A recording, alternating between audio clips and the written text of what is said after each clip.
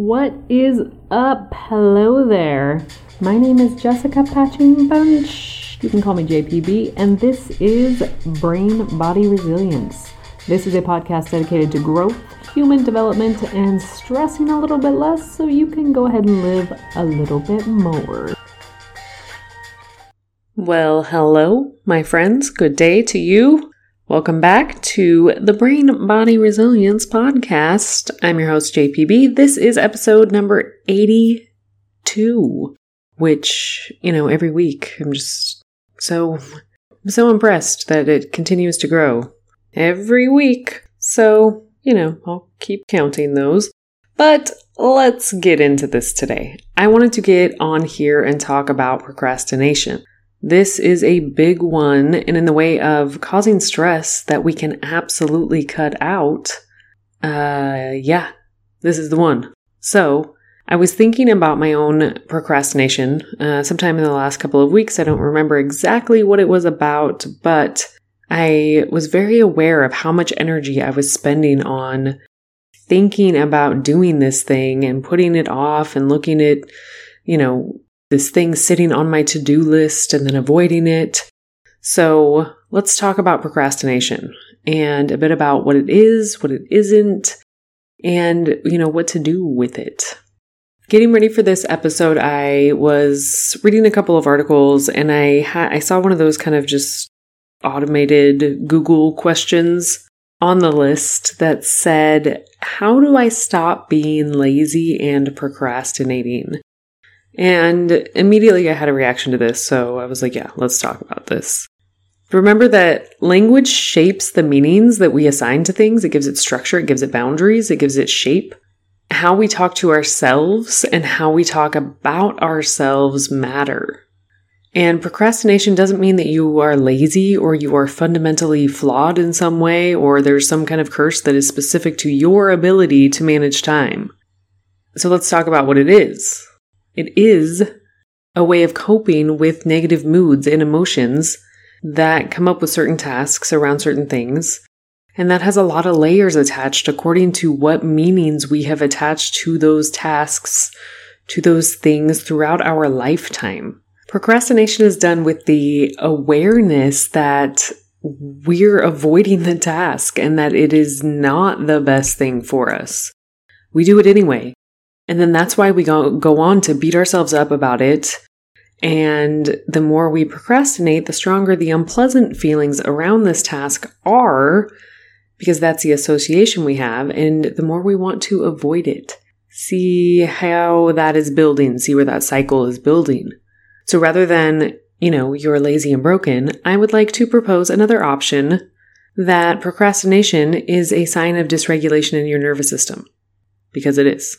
Procrastination is a symptom of several other issues, including ADHD, eating disorders, depression, perfectionism, anxiety, which are all founded in nervous system dysregulation. What it is an avoidance strategy, and we use it for so many different reasons. Some of them being fear of failure. That one is a driving force behind procrastination. The fear of failing at the task we have to complete. And one piece of procrastination is to avoid finishing a task, while I often think of procrastination as avoiding getting started in the first place. Because for me, that's where I struggle. Once I get started, I know I will finish. I don't like to have things left undone. And usually once I get started on something, I can kind of find my groove and get into it, or just know that it will get done faster if I just keep going. But in either case, we're avoiding the start or we are avoiding the finish in fear that we will fail or we won't be good enough in some way. Another is the fear of being criticized. And this could be conscious or unconscious recognition of this. And the criticism can come from the outside or from within us. In many cases, we criticize ourselves far more than anyone else does. Low self-esteem or the belief that we can't accomplish the task is another underlying reason that we procrastinate, which can then lead to that cycle of self-defeat. Not being able to focus is another one. When we don't have the attention and focus we need to complete something, it can feel defeating to even get started. And so when we think about these things and we think further into this fear response, many times there are secondary emotions attached. For example, feeling ashamed because we are so overwhelmed about something. And when we're talking about procrastination, it isn't just about the feelings on our, about the things on our to-do list not getting done that stresses us out.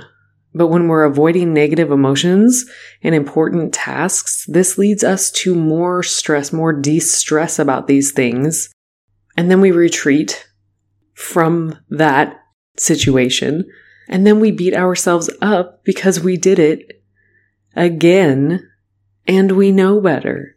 Studies have shown us that the amygdala is increased in size in chronic procrastinators, which is a symptom of the constant arousal of the fight or flight response.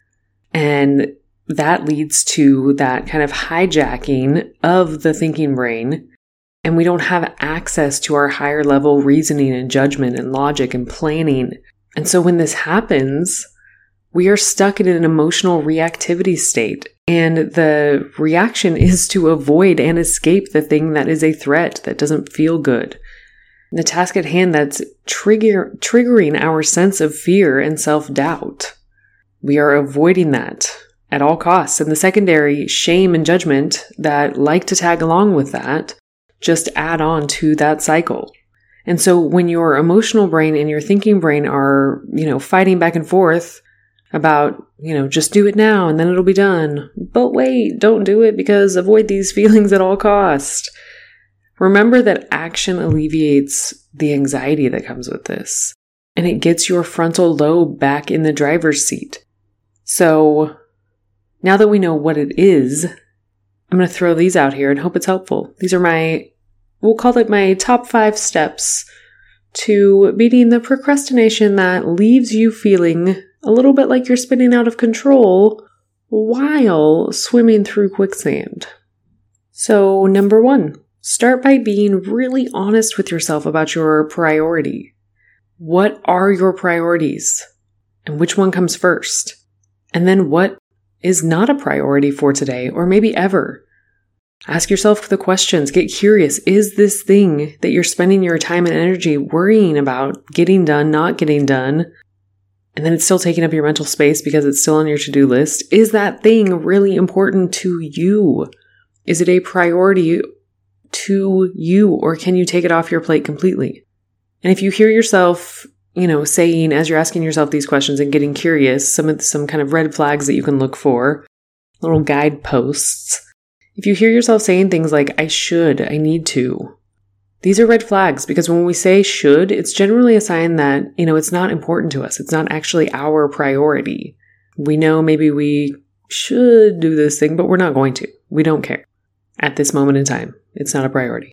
It could be a thing that we know would be really good for us, but we haven't come to a space where we have a deep enough reason why it is actually important for us to take action, or it could just be someone else's priority altogether. So get curious. And also within this, stop trying to make everything a priority. Priority is singular, so pick the one thing, just the next thing to do that has to get done. Focus all of your energy and attention there, and then do that. And then it's done, and you pick the next priority. So, get honest with yourself about your priorities. Number 2, lower the barrier to entry. Make it as easy as possible to get that shit done. So much of the time we feel like it needs to be hard, it needs to be worth it. We have to earn it. We need to struggle to celebrate. And if we're not stretching ourselves thin, it's not an accomplishment. And I'm just throw that shit out. Because yes, challenging yourself is important for growth and adaptation and learning and all of the things, but we don't need everything to be hard. Life is going to be hard on its own, so let the places where it's easy just be easy and call it what it is, a win. Reward yourself for the process, for the steps that it takes that need to be taken in order to get to that end goal. This is the one we often overlook and withhold that celebration or even recognition of the small wins along the way because, we deem them as insignificant. But here's the thing though, you are the only one who can decide for yourself what is significant in your life for your journey. When we're using someone else's roadmap for our journey, it's never going to fit well. So again, get curious. And number 4, let go of the idea that you are a perfectionist. And I just work better under pressure is another version of that. You're a human, and we, my friend, are riddled with flaws, and that is wonderful. You're never going to be perfect, and neither is anyone else. So let what you do be beautifully flawed in the way that only you can create it to be. I used to think I was a perfectionist. Everything had to be perfect, in place, pretty. I would lose my shit if it wasn't, because I just like things to be nice. I graduated with honors from the honors college because I was such a high achiever. But really, I was just so terrified that everyone would find out what I already knew to be true, that I was not good enough. I didn't know that then, but now that I like myself and I make my own measurements of success in my life and about myself, I suddenly have no need to be a perfectionist. It's interesting how that works out. So learn to like who you are and accept yourself on a profound and unconditional level. And you will see so many of those structures that you are being crushed under fall away. And that doesn't mean you're going to love everything about yourself all of the time or even like it. It doesn't mean that you don't have goals to grow or change, improve. But it does mean that even without all of that, you still hold yourself in regard. So whatever you need to do to start liking who you are and accepting yourself. Go to therapy. Spend some time sitting alone. Get curious instead of automatically jump into judgment. And number 5, the magic that brings it all together, intention and awareness. Being intentional with your time, your energy, your attention, how you talk to and about yourself. Being aware of your priorities and then being aware of when what you're doing is out of alignment with what you want, what gives you energy and allows you to function your best. Pay attention. All right, so let's wrap this all together. Number 1, there's nothing wrong with you. Procrastination isn't a motivation or organizational problem, something foundational with your time management. It is a tool that you use to cope with the feelings you don't want to feel. So, we need to build tools that serve us better. Start by getting curious and being honest with yourself about what your priority is and making sure that it's actually your goal and not someone else's. Then make it as easy as you can on yourself, both to get started and to finish. Let it be easy, as the brilliant Dr. Shantae Cofield always says, and celebrate all of your wins. Celebrate the process. Reward the process of doing the thing, and your brain will want to do it more. Stop using perfectionism as a shield. Do what you need to do to learn to support yourself and trust yourself to handle the outcomes, and watch how that changes. And the always MVPs of every game, intention and awareness. Until we are aware of something, we can't do anything to manage it. So pay attention to what, with who, and how you spend your energy, and adjust as necessary. I'm going to leave it there. My challenge for you this week is to pick one of these 5 and try and implement that into your days. Maybe make a note of how that works, which part of it's working, which part of it's not, and then revisit that. I'm so happy that you have chosen to join me again, continually. I'm so grateful for you being here. I know you could be anywhere. You choose to be here, giving me your time and precious attention, and these are finite things. These are our most precious of resources, and I do not take that for granted ever. I'm so, so grateful that y'all are here. And so I wish you a beautiful week. Until we do this again, I am out of here.